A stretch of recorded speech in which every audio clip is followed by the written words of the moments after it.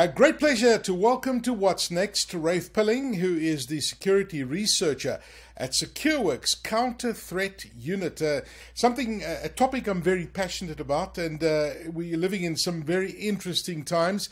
Rafe, firstly, a good morning to you, and thank you for joining us. Where are you joining us from? Good morning. It's great to be here. I'm coming in from Edinburgh, Scotland. Oh, fantastic! Well, we had some wonderful visuals from Edinburgh with the Queen's funeral the last few days. It's been quite an extraordinary event, just witnessing this historical event.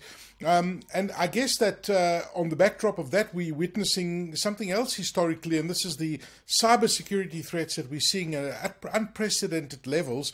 But before we go anywhere, Rafe, do introduce yourself to us and tell us a little bit about SecureWorks and what you do at SecureWorks. Absolutely. So I'm a principal researcher with the SecureWorks Counter Threat Unit in the threat research team. I've been with the company about 16 years now. I started out as a SOC analyst, moved up through our sort of professional services group. I've done penetration testing, sort of red teaming type activity, digital forensics, incident response. For a couple of years, I was a PCI DSS QSA, so doing more on the sort of auditing side, working with companies trying to sort of protect financial information, particularly payment card data, and comply with the PCI DSS standard. And then about maybe 10 years ago now, moved into the Counter Threat Unit, and the Counter Threat Unit's focus is producing countermeasures and threat intelligence to support our customers and our platforms. We have we are a cloud services provider. Essentially, we provide the Taegis XDR platform. So the group that I'm in provides a function that develops countermeasures for our endpoint technologies, our network technologies, and the XDR platform, as well as threat intelligence reporting on a wide range of threats, everything from sort of ransomware, business email compromise, a wide range of cybercrime activities, and sort of nation state related activity, APT type groups, that kind of thing. Wow, that is some portfolio. I'm excited to be talking to you because it's something I'm very passionate about. And when you look at where we are right now, and I was looking at some research that was conducted, and you look at the reports that, the big insurance companies globally that insure against various threats in an organization, they're saying that cyber threats are the number one biggest global threat to business today. And when you look at the last 2 years, I mean, we've just seen this exponentially increase. And I look at not only here in South Africa, but just globally, you look at the threats. I mean, I even see that Uber was hacked just recently, and some information was stolen there. Thankfully, it wasn't personal customer information, but it's a war out there. And I wonder if you could describe the size and the shape of the cyber threat landscape and what are companies up against. It's horrific what's going on out there. I absolutely agree. So it certainly feels like since the sort of 2012 timeframe when I kind of moved into the threat intelligence side of the business, that we have seen a significant uptick in the number of sort of cyber intrusions, the impact to customers or the impact to businesses as a result of those, and yeah, absolutely the scale of the issue, both on the criminal side and the nation state side. You've got more countries getting involved in more offensive cyber activity or cyber activity for sort of espionage purposes as well, I think, than we had 10 years ago. And yeah, definitely ransomware is obviously one of the highest impact crimes that we have seen, and there has been an explosion since, I would say, 2015, 2016. It was very much a sort of threat actors would take a spray and pray type approach. So malware might be delivered via email. A company might end up with one or two systems encrypted, which was definitely an inconvenience and it was a bit of a shock at the time. It was a much more visible cybercrime than some of the other kind of malware or fraud related things that were happening. But that quickly became an issue where instead of trying to hit a large number of companies for a small number of systems, the model changed where criminals would dive deep into an organization and encrypt as many systems as possible and kind of maximize the leverage that they had there. And that model has then sort of perpetuated. That success in the cybercrime space has bred more success, more people trying to come into that space and take advantage there. and you've got criminals, operating from around the globe. There's a lot of Russian-speaking actors, but we see sort of criminal groups based in various African countries, across the Middle East. I myself sort of specialize in Middle Eastern threats, and recently covered an Iranian ransomware group. So there's lots of different groups getting in on this action, and customers often ask us, who is being targeted, and the reality is, if you are on the internet and you make money, then you're in the frame for being targeted by these sort of groups. It's quite extraordinary what's going on out there. Of course, when you talk about ransomware, the numbers that are being spoken about out there is just the numbers that we are hearing of, where companies are actually talking about it.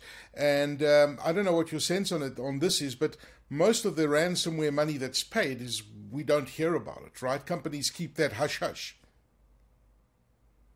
There's certainly, we track, for example, groups that have publicly accessible leak sites. So part of their operation, part of the way they get leverage, is to take data from these organizations in addition to encrypting their systems. That data is placed on these leak sites. Those breaches are publicized. Now, sometimes if a victim pays early, for example, they may not have their data placed on that site. They may not be publicized. And some groups have claimed, for example, that they're doing, for every one victim they publish on the leak site, there may be one or two that they're not publishing. So that is, what we're seeing via those leak sites is only a fraction. Maybe it's half, maybe it's a third, maybe it's even less of the total victim count. And yeah, the ransoms are anything from tens of thousands of dollars to hundreds or even millions of dollars in some cases. Wow, it's extraordinary. Now, Rafe, a lot of people, and I've attended a couple of conferences recently, and both political, industrial leaders, you'll hear, corporate CEOs and CTOs, they will say that one of the biggest problems is the lack of cybersecurity skills, and that's part of the problem, that there aren't enough professionals to be able to be employed by organizations and really be part of the cybersecurity war. Is that a fair assessment? I mean, what's your take on it? And you just look at the vacant jobs in the cybersecurity sector, and you can see that there is clearly a big problem with skills. I think that's absolutely true. I mean, some people push back on this argument, but I think it is fair to say that more organizations are more aware that they need cybersecurity skills within the business. There's also a sort of a diverse range of systems that they have to secure within their business, and so finding people with the skills in those technologies can be difficult. Can also be expensive, having specialists in all these different sort of technology areas. And it's also, I think, they're looking for experienced people as well. There's lots of people, lots of keen individuals, sort of spending a lot of time studying, getting into the cybersecurity sector, which is great. But at the same time, that kind of experience and that depth of experience can be in short supply and hard to find.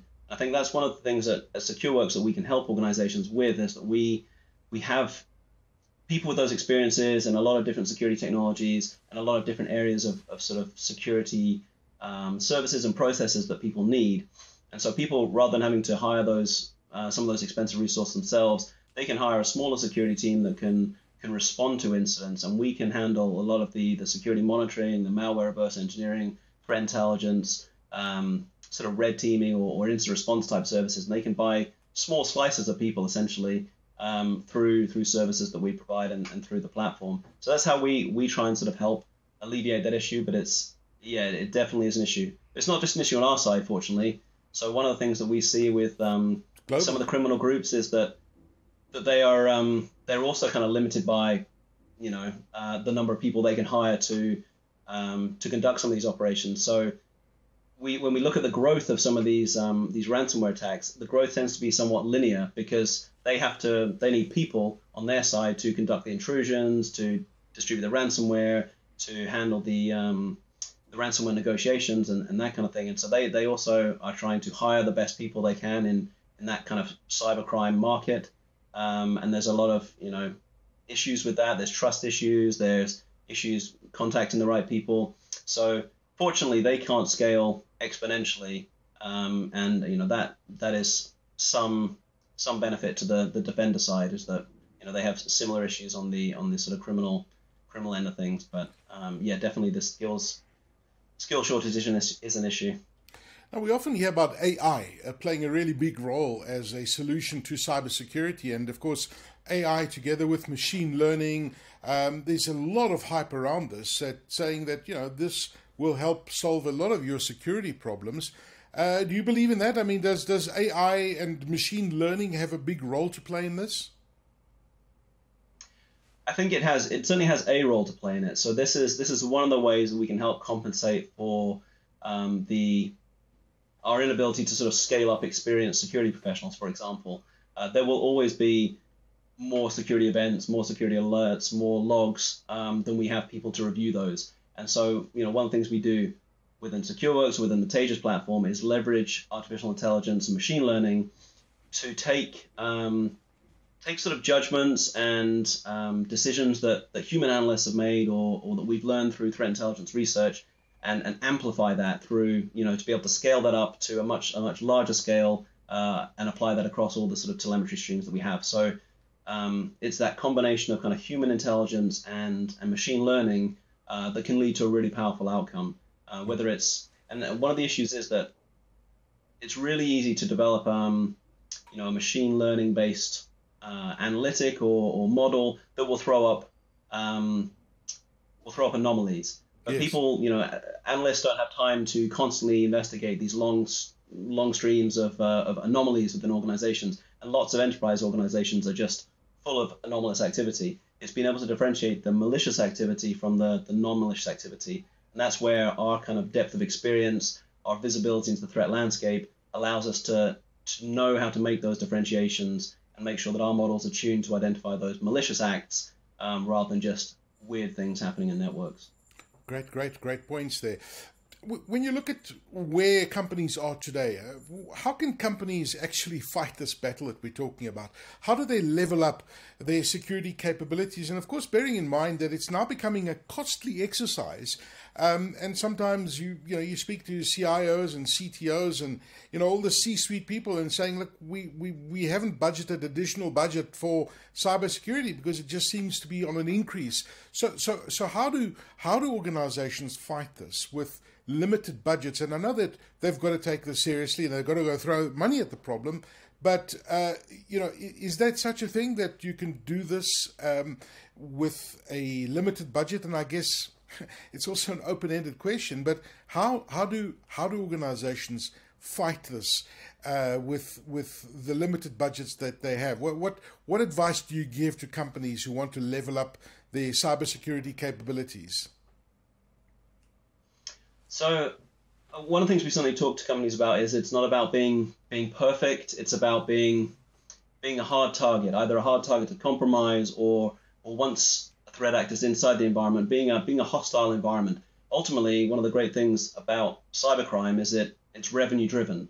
They want to minimize their effort and maximize their return on that effort investment within a business. So if you can make it sufficiently difficult to compromise your organization or sufficiently difficult to complete the ransomware objective or whatever the objective is once they're inside the organization, then they'll go elsewhere. So that's one of the sort of strategies we can think about.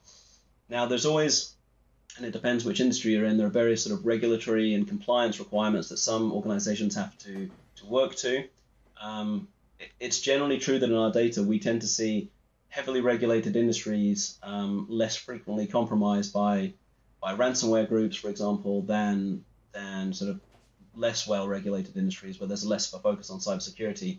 And again, that comes back to that making a hostile environment. It's not necessarily about being perfect because often compliance objectives don't necessarily align with security objectives, and people focus on those compliance objectives and maybe miss the point on security.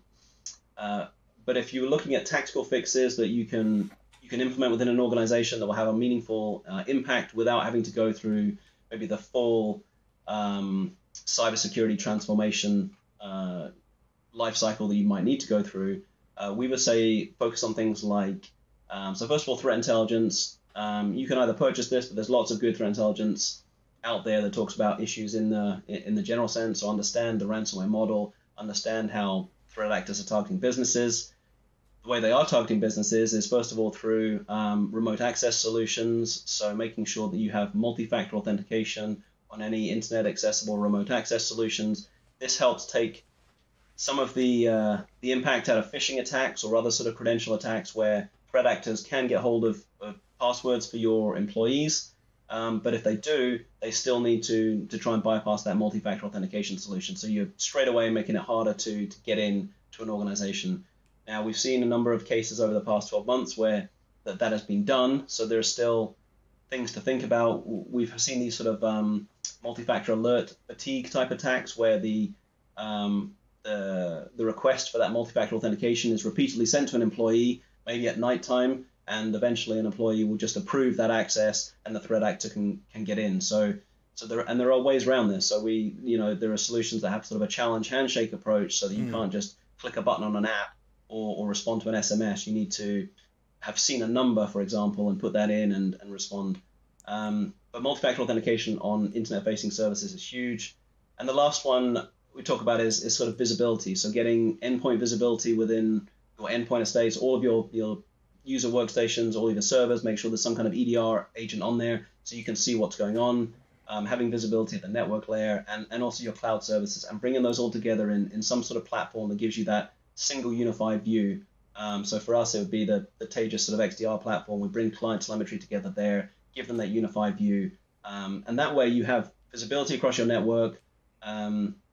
You're sort of securing your perimeter. Sorry, the last thing I want to mention on the perimeter is internet-facing vulnerabilities. So that's the other big way we've seen these groups getting into companies is exploiting proxy shell or exploiting log4j on certain types of systems or some of the vulnerabilities that came before that. So knowing your external infrastructure, knowing your perimeter, knowing your vulnerabilities and patching those quickly is the other big one. So threat intelligence, multi-factor authentication, vulnerability management on the perimeter, and that internal visibility and response capability are sort of four of the major things that we would talk about in terms of leveling up quickly while you go through the wider transformation process. That's some great advice there, Rafe. And SecureWorks, why SecureWorks? There's so much competition out there.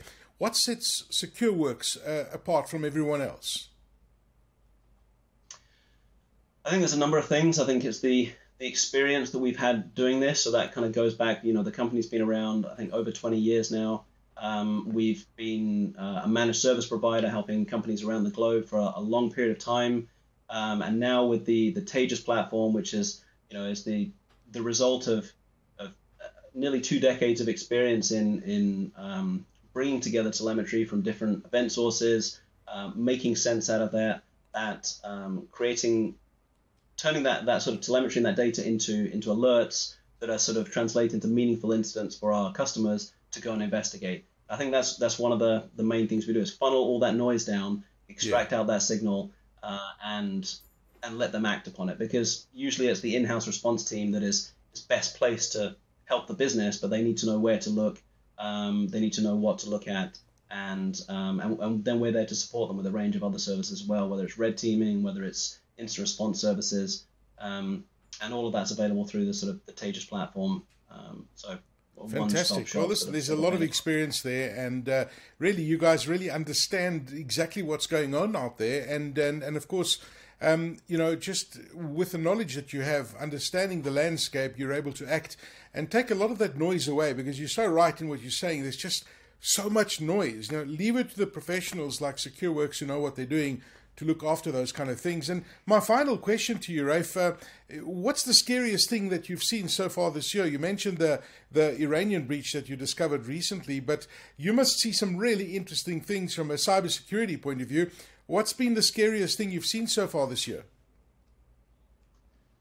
It's a good question. So I think, some of the attacks that spill over into the physical space, I think are sort of interesting and concerning. So we have, obviously we had the Viasat attack involved in the sort of Russia-Ukraine conflict, being able to take out a wide swathe of satellite modems was quite an interesting incident. And I think some of and again, it doesn't necessarily get perhaps the press attention it needs, but some of the stuff that's going on in the Middle East, particularly in Iran, we've got these cyber attacks. There was the steel mill attacks recently. There are other sort of attacks where I think against sort of water purification plants in Israel. So some of these attacks where the infrastructure that's been targeted is sort of civilian, there's potentially physical impact.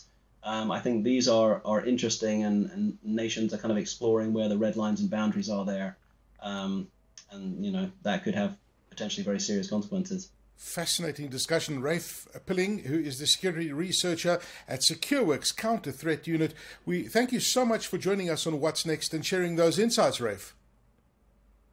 Thank you very much for having me. It's been great to talk to you.